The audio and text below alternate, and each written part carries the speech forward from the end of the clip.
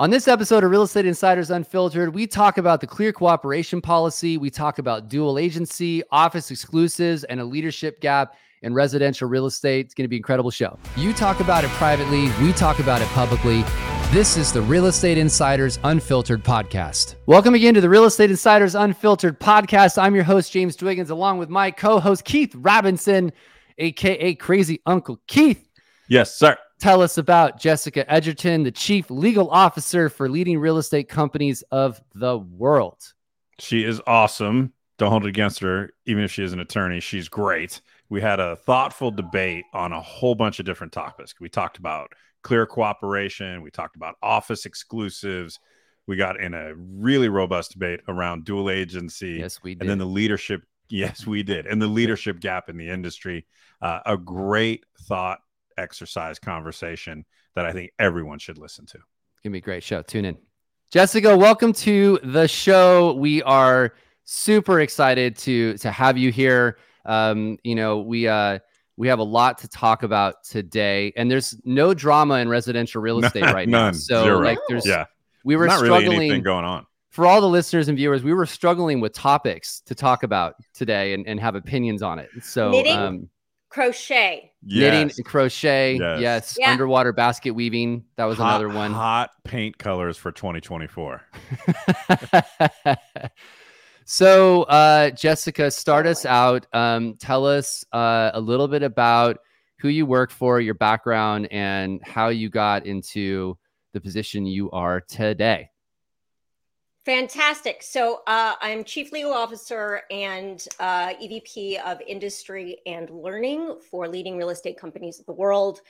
For those who don't know who Leading RE is, we are a global network of independent brokerages. We represent about 70 plus member brokers around the world, all of the top independent companies in the world and in their local marketplaces. And we have an umbrella of about 130,000 agents.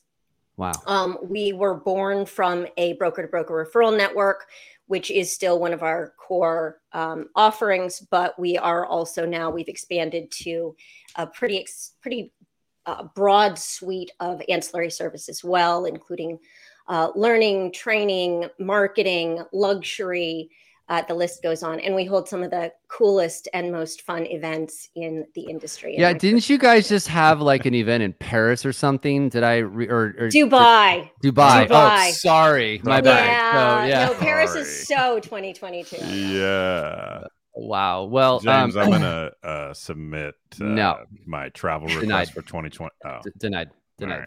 Wow. That is awesome, by the way. And you were just recently promoted, I believe, to Chief Legal Officer. So congratulations on that. Super excited for you. Well, being that you are a lawyer, we're going to talk about a lot of lawyer stuff today. And I'm sure you have zero opinions on any of it. I have no opinions on anything. I'm going to be a great podcast. Somehow I think you're lying. Yeah. Well, we actually like people to be... As Keith and I, for the viewers and listeners, we always tell our guests that our goal is to push you right up to the point of getting fired, and then we pull you back 10%. Right. That's right. Paul, are you listening? Yeah, exactly. All right. So before we dive into all of our main questions, we always like to ask our guests 3 questions so they get to know you a little bit. And these are rapid fire, so we'll do them fast. Okay. I'll start with the first. If you were a superhero, who would it be? And why? The Incredible Hulk, obviously, because there would be very little costume change required. Oh my God! By the way, do you know? As all good lawyers can do, there can be some real rapid turns of whatever you're least expecting. Yeah, that's my secret. I'm always angry. Is that basically what you're saying? Like, yeah, totally. I have horrible disposition. Do you see the thing in the top right-hand corner of Keith, above Keith's shoulder? Yeah. So you understand why he was excited? You just noticed it? Mm-hmm. Yes. Right. All right. Exactly. Mm-hmm. Right. Nice. Yeah. I'm officially no longer part of this podcast. This is now nice you to and see Keith. you, James. See you guys. I'll out. take number 2. The Hulk's the best, He man. is the And the best. wardrobe, I mean, come on. Easy. Easy. Yeah. Okay. Question number 2, but that's the best answer we've ever had to superhero. Favorite book or podcast this year and why? Well, this podcast, obviously. I mean, duh. Right? I mean, come on. You guys, by the way, I mean, you guys have just recently launched and you are We're shooting for the top 100 podcasts on Apple right now, and we're a little proud of it. I'm a subscriber. No, you guys are amazing, truly. In terms of books, I am really enjoying *Sapiens: A Brief History of Mankind* right now. It is fantastic. And it really is kind of an interesting narrative given everything that's happening in our industry right now. Sure. It's about how communication and narrative, and in some cases, false narratives can proliferate and can really sort of have changed the landscape. It's why we won over the Neanderthals. Yeah, it's basically why humans are stupid. It's kind of why, and why we are not long for this world. It's kind of a devastating portrait of what we're all in for from a species perspective. We're bad decision makers, basically. Yeah. But it's a great book. That's a good one. We believe really weird stuff. So. We do. That is. Social media, social media has nothing to do with that, by the way. If you could have lunch with one person, current or historical, who would it be and why? So I actually would probably, this is sentimental. Oh, great. But it's something that I would love to go back and sit back down with my grandfather, who I never got to ask. He was a fascinating man. He was a Quaker. He was during World War II, he actually was part of a peaceful resistance. He went out and saved dozens of children from Nazi Germany. And because he passed away and actually suffered from Alzheimer's towards the end, I never got the full narrative from him and the full story from him. So it's one of my greatest regrets, but has also taught me now to really ensure that I am collecting the narratives and the stories from those who I am lucky enough to still have in my life. So my grandfather. That was a really good answer, by the way. And I didn't relate to you on the first two, but I did on this last one because my grandfather was one of my mentors. And that's a different story at a different time, but that was awesome. So everybody gets to know you a little bit. All right. So we do have to segue. Let's go the opposite direction. And we have a series of questions, and obviously there's a lot going on in our business right now. I feel like, I've been in this my whole life. I'm third generation, and I feel like this is definitely the most interesting and being politically correct time for our industry between complicated, etc. I like interesting because there is an ancient Chinese curse. If you want to really curse someone, you say, "May you live in interesting times." I'm gonna see. By the way, we have this thing Keith and I do. Keith inserts words into something during the day, like some word that nobody's ever heard before, and sees if anybody picks up on it. He does it every day. It's hilarious. So. Do you make them up sometimes, or are these actually pulled? No, usually I'll ask someone, give me a word to sneak in, and then they'll pick some obscure word, and I've got to try to work it out. He has to figure out how to put it into a sentence during the day. So we're very strange. Anyways, all right. So let's start with this. Everybody knows about the Morrell and Burnett. And not everyone, unfortunately. Okay, everyone that listens to this podcast will know about it. We don't want to talk about that right now because everybody kind of has updates on that. What I want to just address somewhat quickly is just some of the other cases that people aren't aware of, not to add more to it, but I think they're important. And I think this first one ties into a subject that we'll go deep on.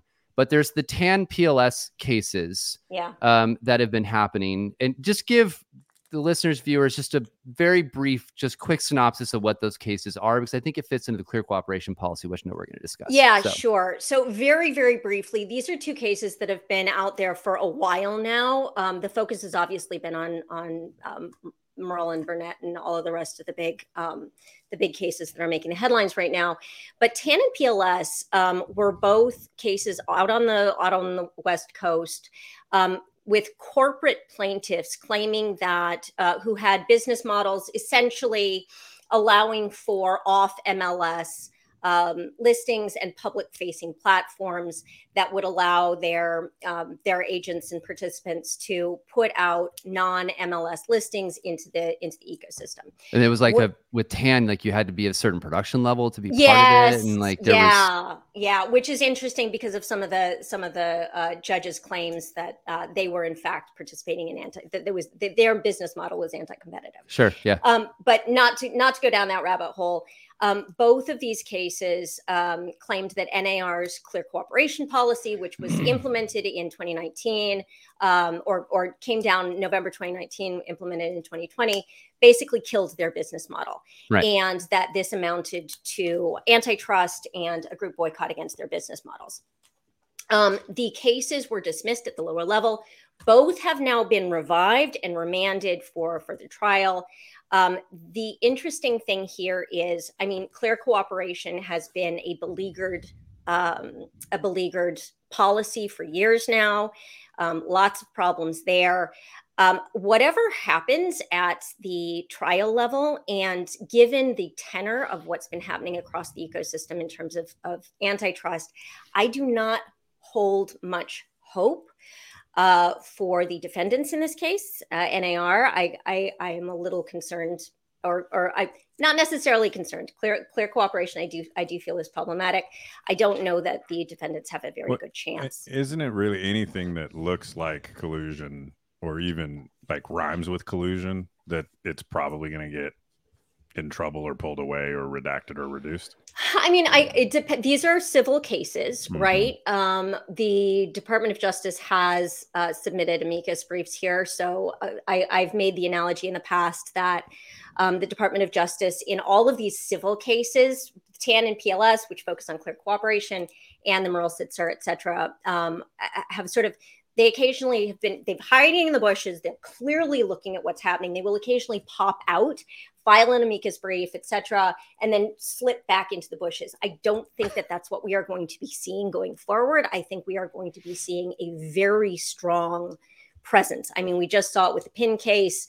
They're making noise, sustained noise now, and I think that we're going to continue to see. All right, so let me unpack this just for just a quick second. So let's go back. Clear cooperation policy was enacted because, and because it's the pod that I'm on, so I get to say what I want. I have a feeling you're not about to say because of fair housing.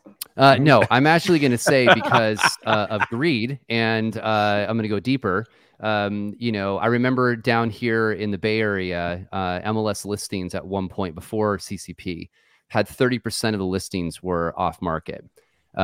And it was a huge problem because I am firmly in the camp. The intended outcome of CCP, what it is trying to do, is not wrong. I'm not going to say that it was implemented correctly and is not being enforced correctly. Right.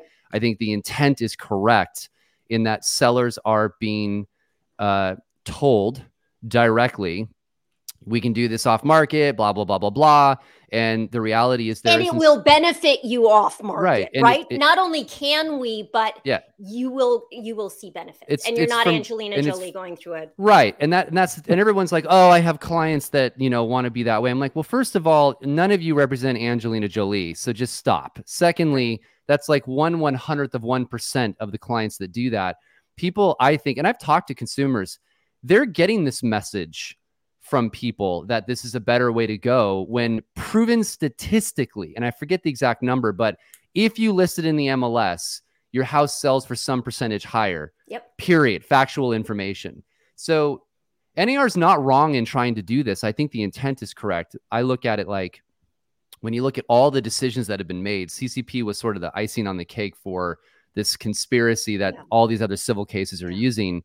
So I have to ask you this question because this is completely off script now. Like, where is, if the DOJ and the FTC, which we should talk about as well, their intent is wanting consumers to actually be benefited. They don't want things to harm consumers. How is CCP harming consumers? So, I mean, it's a good question. It is a good question.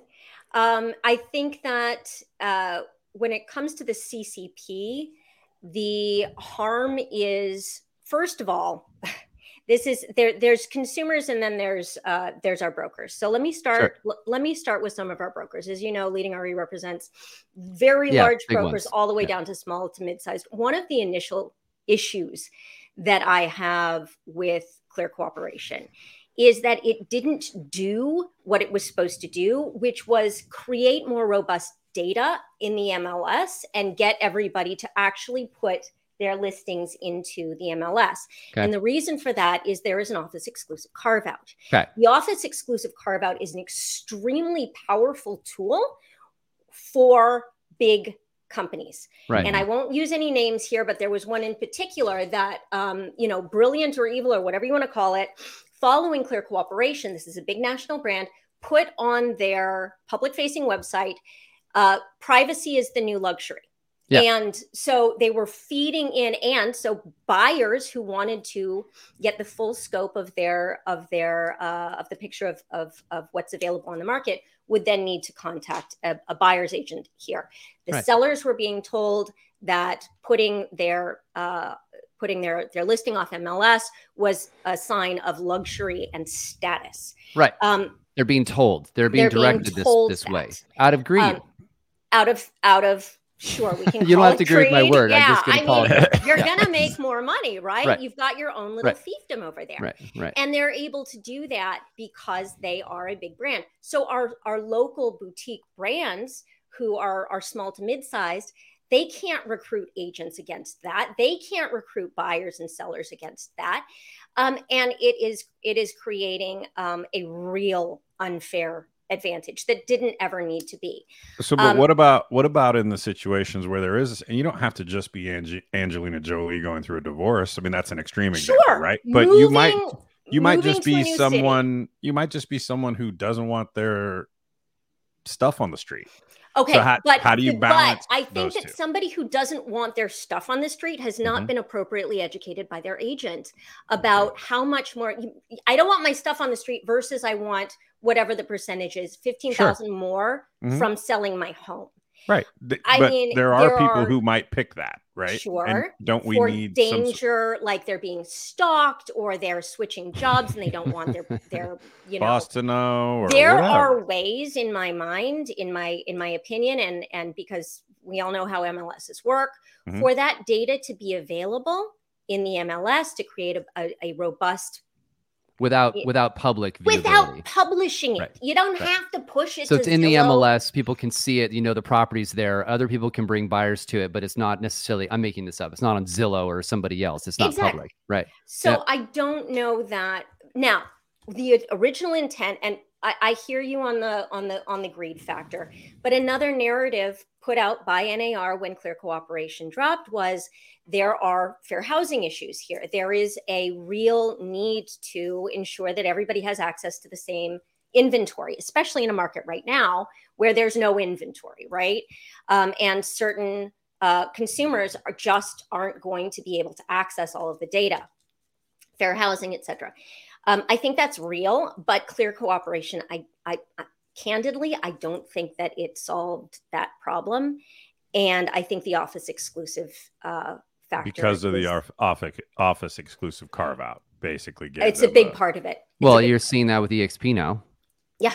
They're literally exploiting that too with their new product. It's that big brokerages are finding ways to essentially I'm going to make this statement. Publicly traded big brokerages are finding ways to prop up stock price. And one of the ways to do that is to, gather a disproportionate share of the market. And what's funny is I've been around this business long enough. I sound old, but I actually have been around this business long enough to remember the MLS book. Both my parents would go get it once a month. I remember they'd go to something called Multiple and they would sit down and get the new book before there was the internet. Like literally, I remember these days.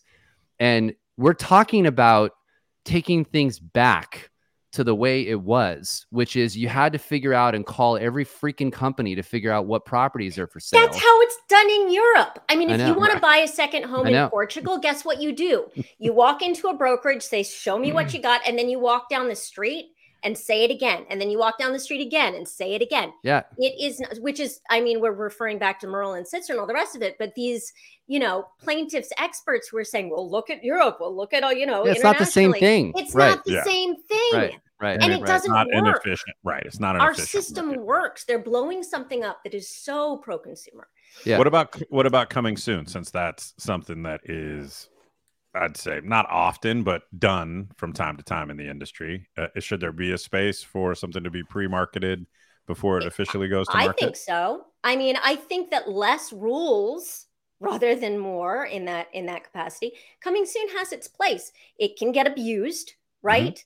And there needs to, be some market restraints and parameters around that. But I absolutely think there's a place for coming soon. Yeah.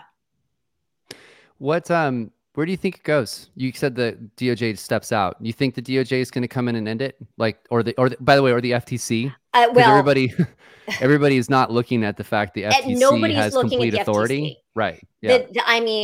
Biden's executive order opened up a whole other can of worms. By the way, that's not a political statement for listeners and viewers. It's not a political statement. The Biden administration gave an executive order in 2021, July of 2021, that gave the FTC commissioner complete authority to rewrite any rules that it classifies under. I believe tying is the word they're using. Which doesn't make sense. Doesn't make sense. It's not really tying, but sure. But that was a specific, it's very clear. That's clear cooperation. That is, offers of compensation. It's the whole shebang. So the federal government right now is absolutely, I think, going to be, you said, how does this end? I think it ends with the feds. I think that ultimately, no matter what happens with the cases here, I think we are going to ultimately see. I have been saying this from the rooftops, and everyone's ignoring it, going like, "Oh, it's just going to be optional." I'm like, "You don't get it. Like, there's so much change coming." Now, to be clear, again, non-political statement, more factual. Yeah. Right now, if the current administration's in play, you can continue to expect that. If there is a potential change in administration, not saying this would happen, but then it becomes an opportunity for a new administration to change rules if they so choose. Is that a fair statement? I think so. And again, I don't want to get political. Not either. But I think we all understand what the current administration's agenda is, and it's very much in line with the plaintiffs. Yes. All right. So let's go one more here that I think is an interesting one. And by the way, no one's talking about it. We haven't even talked about it because it's just, it was there and it was dismissed and it's back. So the Leader case, which is now back. Not to scare everybody here, but like sort of hanging around the edges. Sure. I mean, I actually, if we're going to say it's back like a zombie. It's still dead, but it's walking around. Okay. So give people some background on that, because there's a little bit of a different take than the Morell and Sitzer. So, and this is coming from, I checked the federal website today that tracks all federal cases. Leader's not even on there right now. So something really funky. It might've gone just from zombie to I don't know, ghost, or I don't know. Yeah.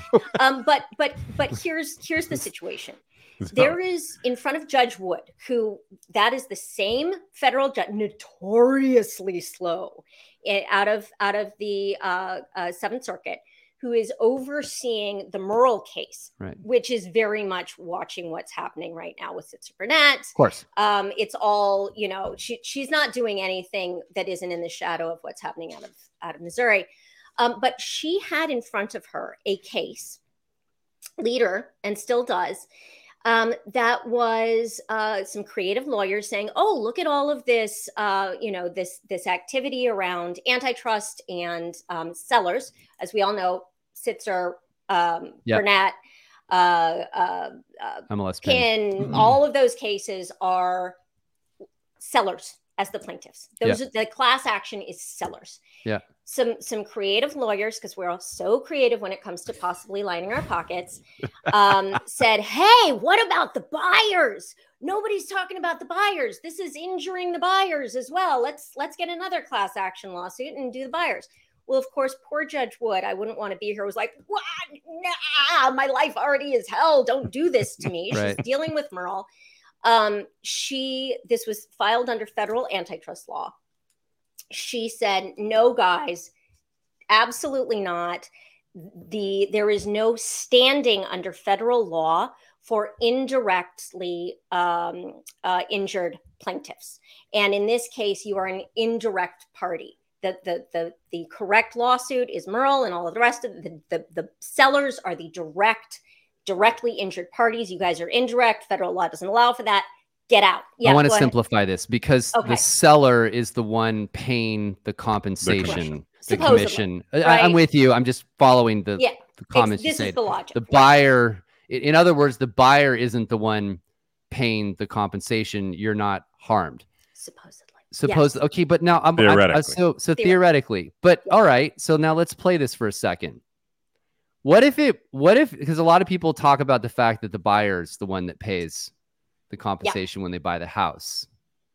So two questions in my brain's thinking here, but like what if that was the actual defense?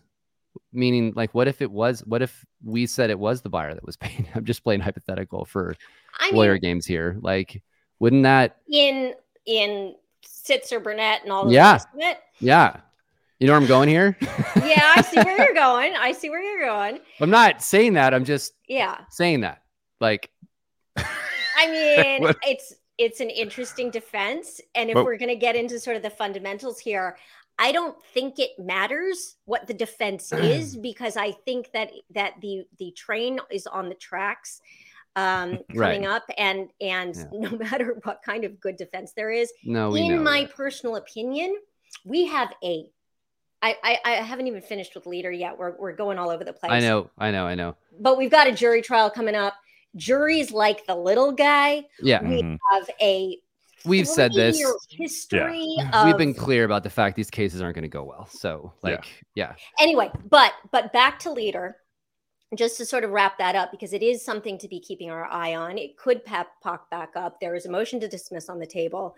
There was a status call on the 21st on this, but there has been an amended complaint filed. Okay. That basically says the plaintiffs are saying, fine, you're right, Judge Wood, our bad. Under federal law, there is no indirect plaintiffs allowed.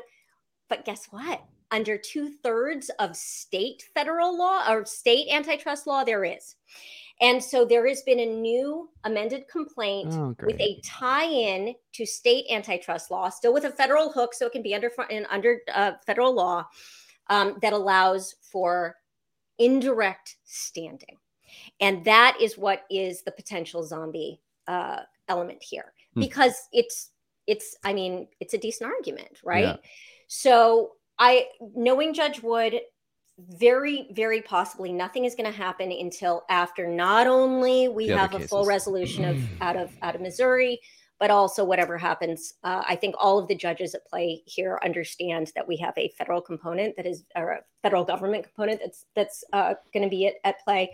I don't think Judge Wood is going to do much, if anything, until we have some decisions. Is it possible that the first set of lawsuits end up cleaning up whatever would be the outcome of these second set of lawsuits? What do you mean by first and second? Meaning if these Morell and Sitzer, well, let's just hypothetically say these don't go well, because we all think they won't. Right. You can't have it both ways. It's one way or the other. Like, if sellers are harmed, buyers can't be harmed too. Like, I mean, you can't have it both ways, or can you have it both ways? I think they could have it both ways, possibly. I mean, I think that might stay alive for a little while. So I'm going to change our logo from coffee to like a martini glass. So unfiltered is like unshaken or something, Real Estate Insiders unshaken extra dirty. Yeah. Or extra dirty. All right. Real Estate Insiders extra dirty. That's our new slogan. I mean, I'm down, but I don't know. I'm getting red in the face. Let's keep going. We might end up with a different audience. All right. So we have a few more questions we want to get. So what should brokers and agents be doing? So you're obviously in charge of, education and things as well at Leading RE. So what are you having your constituency doing, and how are you preparing them for the next 12 to 18 months? So a lot of it comes down, a lot of what's been already talked about, right? The obvious stuff is ensure that your buyer agents are using buyer representation agreements, but don't just ensure that they're using them, teach them how to use it. Buyer agents are extremely uncomfortable with it. Teach them how to have that conversation, teach them the value, teach them that it is of value to them and their consumers to use these things. So that's number one. Number two, train your buyer agents to basically approach potential consumers the way listing agents approach a listing a listing engagement, right? Talk about buyer your value presentation.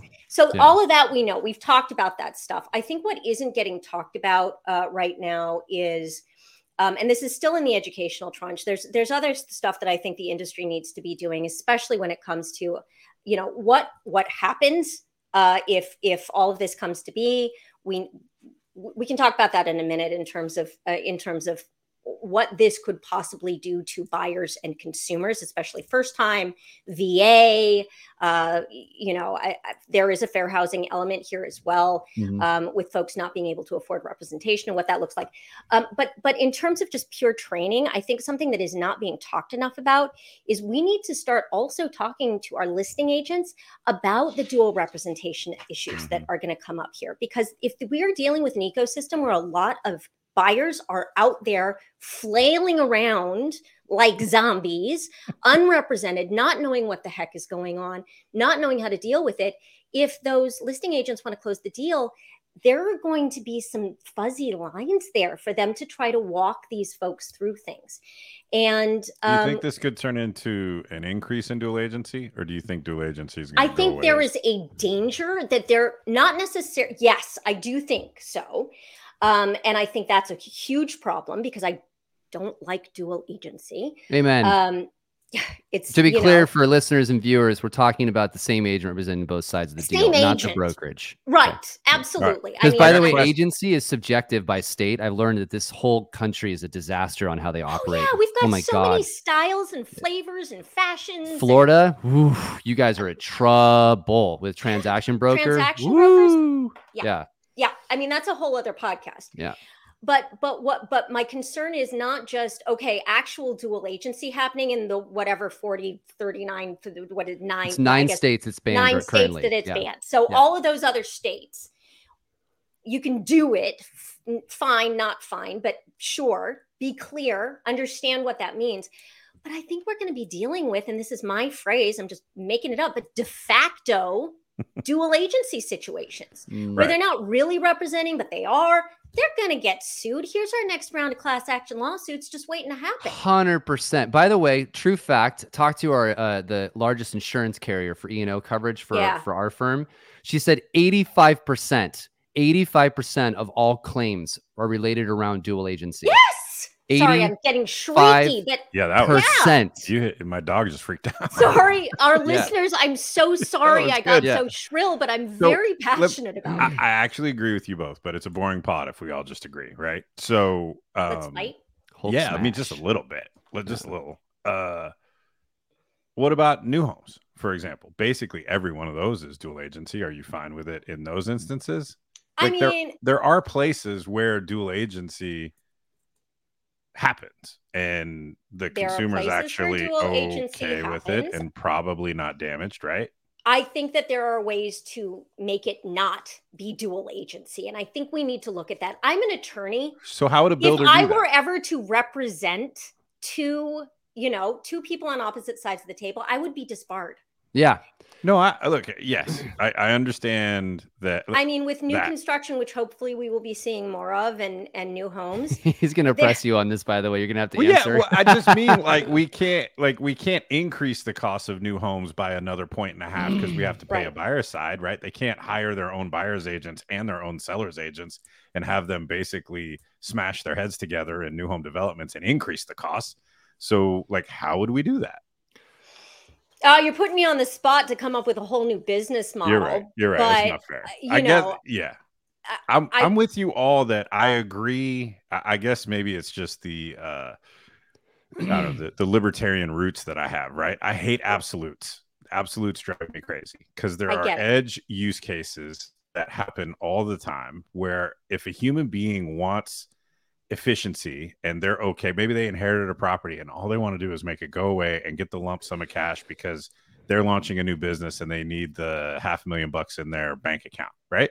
And if they just want efficiencies and not on the market and sell it this weekend, and I'm fine if you're a dual agent, people should be allowed to make a non-optimal financial decision if it's what they really want to do. And big point to which I think we all agree, they also understand the ramifications of that decision. And I think that's a big part of it. I mean, just to be the peacekeeper here, sure, maybe there are places where dual agency can work. But I think that it is an extremely dangerous proposition to to put dual agency into play, especially when it comes to first-time home buyers, especially in environments like the one that we're dealing with now, where there's a lot of desperation, there is a lot of confusion. And I think that if we have situations where dual agency is the norm, is prevalent, we are going to put consumers at an extreme disadvantage. 100%. And agents will get sued by disappointed consumers and confused consumers. Can I add to James's earlier point? I mean, whether or not we want to say that Clear Cooperation was born from greed or I mean, we are a commercial industry, right? We are all out to make money. There is no shame in that. And if you have dual agency as the norm and you have everybody out there just pro dual agency and let's do this, the consumers will lose. Yeah, and I the agree. consumers will sue. And for the record, I'm steel manning the other side of a debate that I don't believe. I represented buyers and sellers. I never once did dual agency. I would specifically tell my clients, even if I had a listing and one of the buyers that I was repping wanted to write on it, I referred them to another agent just for that transaction. Yeah. Personally, I do think it is far too prevalent. I just also think there are use cases in which it makes sense, so long as the human Angelina being, Jolie. yes, or someone just wants speed, right? You can sacrifice optimization of cash for speed if you're selling your home. Sure. So one, I'll seal this up because I think it's a great comment, Keith, and I don't disagree with you. By the way, there is an absolute. I thought many of them while you said that. Number one, you're never handling anything HR related in our company, to be clear. Facts. Like that is an absolute, like never going to happen. No, I agree. Beyond that, I think there's going to be, I had this debate the other day, not debate. I was talking with somebody because they were looking for an update on the lawsuits and how I thought some of these things would play out. And one of the comments was that buyer representation is going to go away. I'm like, no, that's completely the opposite of everything. Everyone needs to calm the F down for a minute. Okay. Yeah. There's going to be changes. They go, well, it's going to become more of a flat fee or hourly or menu. I said, well, first of all, it won't be hourly unless all of you want to hire people, because our IRS carve out that we have for the independent contractor status specifically states in that rule, you can't charge hourly. So to be clear, not going to happen unless you guys want to make everybody employees. Number two, Foxtons, Purple Bricks, Rex. I can go down an entire list of companies that came into this market in the US with a flat fee program and all filed bankruptcy. They all filed bankruptcy. I'm not saying that this won't work. I'm saying that it has not been proven out in this industry.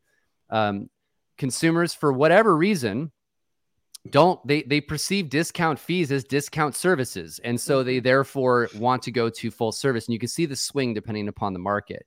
My comment, though, and we'll move on to this last question, is I do think, Keith, to your point, there needs to be opportunity, but a builder could refer it out, and there could be agents that do basic services, menu services. We will help write your contract. We will do it for this fee specifically. It's not then, the standard quote unquote compensation that somebody might charge. Which, as much as you hate Florida, kind of sounds a little bit Florida-ish. Right? Florida-ish. Yeah. Look, my Don Quixote-esque windmill tilting is around affordability, because I think that's the biggest threat to our industry and to home ownership. And so whenever I think about it through that lens, yes, we could do a different pod and probably spend 30 minutes and come up with 2 or 3 or even 4 really solid, easy business models for how new home sales could do it. Every single one of those would increase the sales price of those new homes, which is something that I'm pretty passionately against. And the risk of, people when they buy from a builder, I've heard countless stories of like, oh, I thought I was doing this and I got that. And there's this rule. I mean, there's the idea of, I love this comment because we have a pod coming out with Damian Ailes, the new CEO of Realtor.com. And he's from Australia. And he was talking about how absolutely screwed up the system is over there compared to here. And he was giving us stories, and we're just like, holy shit. Like people don't understand how good we have it here and why it's important to have somebody help represent you. Australia is one of the use cases for the plaintiffs in these cases. I know. So, I mean, so here's we have 2 questions before we got to wrap up. This is a big one, and then Keith will wrap up at the end. He always does with his final question. But so this is more of I'm going to make a statement because Keith and I talk about this often, and then want to really get your thoughts. We feel like there is a lack of leadership in this industry right now. And I'm not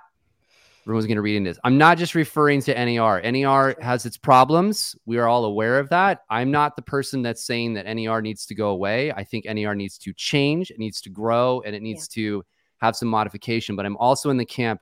They have a very powerful lobby that's extraordinarily important for our industry. You get rid of that, our industry is screwed. Now. Right. I mean, now, we don't more have to than go down ever. that track. Like more than ever. So everybody's like, oh, NAR, go away. I'm like, you're an idiot. Pitchforking NAR. I'm sorry. No, I'm the first person to throw, a snowball at somebody, but I'm also the first person to defend them and say, NAR's got a lot of problems, but y'all better hope NAR doesn't go away. Because we are educated enough to understand the bills that they actually squash that would literally not allow you to have a job. Now I'm going to get off that soapbox. Being mad at the I don't know, the people who put the pipes in your house. Like, I don't see what you guys are doing. It's like, well, turn on the faucet. Right. So that being said, I think it is fair to say that there is a lack of leadership happening in this business. It's a void. Keith, tell her about the presentation you did the other day that just blew my mind. Not our people, by the way, but like just in general. A few weeks ago, I spoke at an industry event. There were probably, 150 real estate agents and a few loan officers in the room. And I said, okay, cool. Raise your hand if you've heard or know what's going on with the class action lawsuits and how it could pertain to residential real estate. Kept it as generic as humanly possible. 4 hands went up. I said, awesome. Oh, no, it gets worse. I said, awesome. Hey, you 4, I'm going to call on you when I finish this sentence to tell us just a quick summary of what's going on. All 4 hands went down. Literally no one in the room could articulate even high level what was going on. That's a leadership void, period. That's a leadership void. So Mike, our question is this before we wrap up: what needs to change? Like, what needs to happen to start allowing our industry to be aware and be educated and understand tough conversations and move forward? Where does that begin and where does that end? So, I mean, we're dealing with 1.5 million professionals here. When those who are actually, participating in the market, that not number for long gets much smaller. That's true. Yes. I think that we are a reactive industry right now. And I think our leadership is used to that. I think we have all been sort of driven into a fear-based reactive mentality. And that needs to stop. I mean, our entire industry is built on communication. We're a sales-based industry. We are driven by communicating with each other, with our vendors, and with our consumers. And there has been, and I don't know if it's because so much is online and there's technology and there's so many sort of intermediaries that have happened, but we've lost the skill of working together. I come from a network right now that compared to NAR is much, much smaller, right? 130,000 agents. We brag about that. That's great. We're in 70 countries, but it's a much smaller microcosm. And it is a microcosm of some of the top independent brokerages in the world, and some of the top agents. And even there, I have trouble communicating, as desperate as I am to get the message out. I will have put out 50 different educational pieces on this stuff, and people still, I probably, would have had a similar response even recently to this. So I think we are focused on reacting to the market. I think we are focused on reacting to situations. Now, all of a sudden, we've been dealing with these lawsuits for going on, 4 years? Yeah. Everyone's like, oh, it's going to take a long time to settle. I'm like, it's been going on for 4 years, people. No. Yeah. So I think there needs to be, from leadership, and it sounds analog because it is, but people need to get back on the ground, stop overproducing communications, stop it, get out there. There need to be town hall meetings. There needs to be people going out and talking face to face with their constituents. Can we also agree that there just needs to be an honest conversation and stop treating people like children? Like, I mean, stop running everything through the freaking PR department. Exactly. Like the PR, I sit here and like, this is something I do hope NAR is listening to this, because it's something besides all the other comments, be honest and transparent with people. They'll actually respect you more. Like, Which is scary. I'm a lawyer. And James, you're absolutely right. But I feel for Katie. I feel for the team over there, because they are dealing with one of the most crucial litigation, legal situations right now. Well, really kind of a couple. When you are dealing with litigious situations, the lawyer in you, the lawyer in me says, process everything. Right. Just clam up. Don't talk, because that might be more. I mean, even just recently when NAR said, oh, actually zero, it's not 1 penny, it's zero, right? What happened? The plaintiff just gleefully, oh, admission of guilt. Woo-hoo-hoo. You can't, it's so hard to be transparent when you're dealing with this kind of thing, but we have to. Yeah. We have to. As an industry, we have to talk, or we're never going to get anywhere. We are frozen with fear right now. I wholeheartedly agree with you, and I've spent a lot of time with Katie, and I have so much respect for her. I can only imagine what she's going through and preparing for. And at the same time, I also think that what NAR has to realize in all of this is that they're going to need the membership to bond with them and come around them, because Keith and I have been very vocal. We all believe this is going to end in settlement. That's just where we think it's going to go. It has to. In order to get everybody else out of this, there has to be this global settlement.